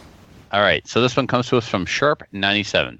Just thought I'd point you guys to the Gun Lounge YouTube channel, a Canadian gun channel that hasn't put out a video in a while, but 2 of his videos are on his gun room. Hope this helps. Hope to see you guys at the FAST course, or at least at the hotel As always, great show. So he gives us a link to a YouTube channel. So it's youtube.com/user/The Gun Lounge 1985. And this is in response to the email from the Rossinator in Alberta, who's like, all right, how do you build a gun room and be compliant with Canadian law? So, it might be worth checking out. I don't know if I haven't seen it yet, so I can't say that it's, compliant or approved or whatever, but it might give you some ideas on where to start. Cool. Yeah, so that sounds like Sharp 97 is going to be at the charity shoot. Yes, he's going to the Friday, though. So is he going to the Saturday as well? No. Oh, he's just going to the Friday. He's not able to attend the Saturday. That's okay. Hopefully, I'll be there in time to say hi to Sharp anyway on Friday. I won't get to see him. Well, he doesn't like you anyway. He told me. I understand. So I don't blame him. I don't like me either. Are we doing name tags, Kelly? Are we doing name tags because people don't know who we are? Yeah. We don't know who they are. Don't you know who I am? Yes, we are doing name tags. Everybody will have one, and we have a super cool thing that we're doing with them too. Very nice. Okay. But you won't know until you actually get because you like to keep secrets from your co-hosts. I do. Yes. Sounds about right. Well, just for that, read this next email, would you? Okay. So this one's from Gun Owners of... can read. She doesn't get put out by that. Gun Owners of Canada, and it's from NLit&1. So it says, hey, girl and boys. Hey, I like that first. Anyways, he said, just got hooked on your podcast. I've listened to 142 to 156 in the last 2 weeks and enjoyed them, and I'm learning things as well. Keep it up. I will hit iTunes for thumbs up. So, awesome. Yeah. Well, thank you, Enlightened One. Enlightened One. I got it. Enlightened One. Enlightened One. I'm now enlightened. There you go. I'm not saying this person's not enlightened, but the thumbs are not on the iTunes. The 5 stars are. The thumbs you can give us anytime. That's right. Just saying. So maybe he's going to give us a review on iTunes, and then that's where the thumbs will be. I don't know. We'll find out, I guess, when he leaves the review. Review stars.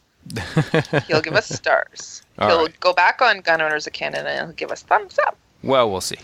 Okay. All right. Fingers. Well, if you would like to send an email to the show, you can send it to slamfireradio@gmail.com. Alternatively, you can contact us through iTunes by leaving us a 5-star review. If you don't leave 5 stars, we don't get the message. That's basically how it works. That's right? How that works. Yes, definitely. And leave a review, and we will read it and make fun of you, or make fun of Trevor, or something. We'll do something, and it'll be entertaining. Someone will get embarrassed. That much we can guarantee. Well, we like it when Trevor gets embarrassed. Let's roll into the shout-outs. I've got one to Fred. Fred, don't worry, man. There's lots of others out there. Fred, we really did lay it on him pretty thick at the beginning of the show, and getting broken up is it's rough. Getting broken up, getting dumped. I didn't want to say that. Getting dumped, yeah. Welcome to Dumpsville, population U. Fred, buddy, remember this: women are like buses. One comes by about every hour, but if one stops that's shaped like a bus, don't get on. Trevor, always kicking it up a notch. Good job, man. Keeping it classy. We really are with you, Fred. Though you're cool. Don't worry. Yeah. There's even never mind. I'll tell you guys after the show. All right. Okay. And I have one for Rick. I just wanted to say thanks for putting on the Handgun Fundamental course, because I'm really excited to go and do it, and also do it with my friend Stacy and that too. So. Oh, and thank you to Stacy for checking the iTunes feed, even though there were no... Yeah. There were no new ones, but she did check it for us, so thank you, Stacy. Yeah. Apparently, well, not apparently. I got in trouble last week for saying, oh, Stacy didn't get to us in 2 weeks or whatever, so she made sure to group message. Listen, we didn't ask her to do it, but now she does it, so it's expected. So don't give me the busy card. Right. So. Yeah. No, cool. Yeah. Okay. Yeah. All right. Yeah, all yours. Right. James, thanks for sending us a news story that we already covered after the show started. And we already covered it. Yeah. There's another one, too, but maybe we'll put it on next week. Okay. Cool. All right, so all the shout-outs are done? Well, one more to James. I forgot to mention last week about how James got disqualified in the IPSC match, and he probably listened to the show going, is he going to say it? Is he going to say it? Oh, thank God he didn't say it. Yeah. McClatchy, remember the time? Yeah, McClatchy, remember the time you got DQ'd and you knocked a gun off the table? Oh yeah, that was the very first stage of the day. I didn't even fire a round, and I was disqualified from that day. And I was 3 hours from home when it happened too. It was deja vu all over again. Really? Same thing? Yeah. Only, knocked a gun off a table? Yeah. Most people lay their gun on the side. Yeah. Oh, you stood it up. Well, I gamed it, right? So Yeah, I went before James, and I stood my gun up, and I staged it, and I grabbed it and did what you're supposed to do. And when James went to grab it, he just pushed it straight off the table. You got to practice these things, James. I learned that the hard way. This was the second DQ of the match for me. The second guy I DQ'd. One of them was a black badger. He unfortunately just misunderstood, took his gun out before the command. And I was watching him. I was like, he's going to do it. He's going to do it. And James was like right over my shoulder. And James was like, what are you doing? Oh, James just missed him, right? Yeah. James tried to intervene. So that was upsetting enough because this is a good guy. He worked really hard. Yeah. And then James comes up and knocks his gun off the table. And after I took care of what we had to do, I turned around. I threw my timer down range. Yep. Yeah, I was pretty upset. Well, look, these things happen. People get disqualified in IPSC. There are two shooters, two types of IPSC shooters: those who have been disqualified and those who will be. And those who will be, yep. And James always takes it like a professional. And what did he do? He took his gun off and came immediately back to work. Yep. And that's and that's fine. So that's cool. Good on you, James. But I just still wanted to make sure that he didn't think that I was going to not tell everybody. No, we have to make sure that everybody knows. Mm-hmm. Wear it with like a badge of honor. Not a black badge of honor, just a regular badge of honor. Like a Dairy Queen badge of honor. Exactly. Shout out to you, James. And if you complain about this, I will spread around the photograph of your grad photo I took at your cottage. You don't want that. That's hilarious. I'll send it to you guys after the show. Yeah, I'm actually sending it to you guys right now on Voxer. Perfect. I am waiting with bated Carry on. breath. All right, here we go. This is the last part of the show, so if you've listened up until now, we are very sorry. But you might as well hang into the end because we're almost done. So please join one of our national firearms associations, such as the CCFR or the CSSA or anybody else who is pro-gun and helps you retain your privileges of gun ownership in Canada. Please also check us out on Gun Owners of Canada. We have a little forum over there where we chat with the listeners sometimes, and we post a show there and other fun stuff, so check us out there. Also, please like us on Facebook. We have 1,453 likes so far. 101. Oh, sorry, Trevor. 101 thumbs up. We have 5 gold stars and counting, 2 flukes, 2 manatee flippers, and 1 safe space. So if you would like to send us anything, we do accept mostly travelers' checks, cash, and certified check or money order. EMT? EMTs are also cool. Pesos, nope. Send money to Archie. Yes, actually, you should send money. So send money to the show, and Archie will get it. And if you send it in increments of 5, you will put the name on a ticket for you, so you can win that cool SKS stock. And we're drawing that on June 30th. June 31st. That's correct. June 31st. October 32nd.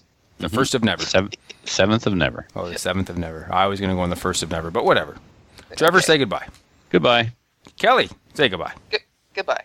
Adriel, say goodbye. Good night, Kelly. Thanks for listening, folks. We'll catch you next time. So if you have any comments or questions for the show, please send an email to slamfireradio@gmail.com. Now go grab a gun and shoot something. When the talking is over, it's time to get a gun. Hello, listeners, and welcome. Oh, you did it, dude. I fought so hard. We can't have an intro without an outtake. I mean, that's just just can't happen. It's Frosty's new shtick. It is. It's great. I'm I like done it. now. I want to do it to Trevor and Matthew. Now I'm done.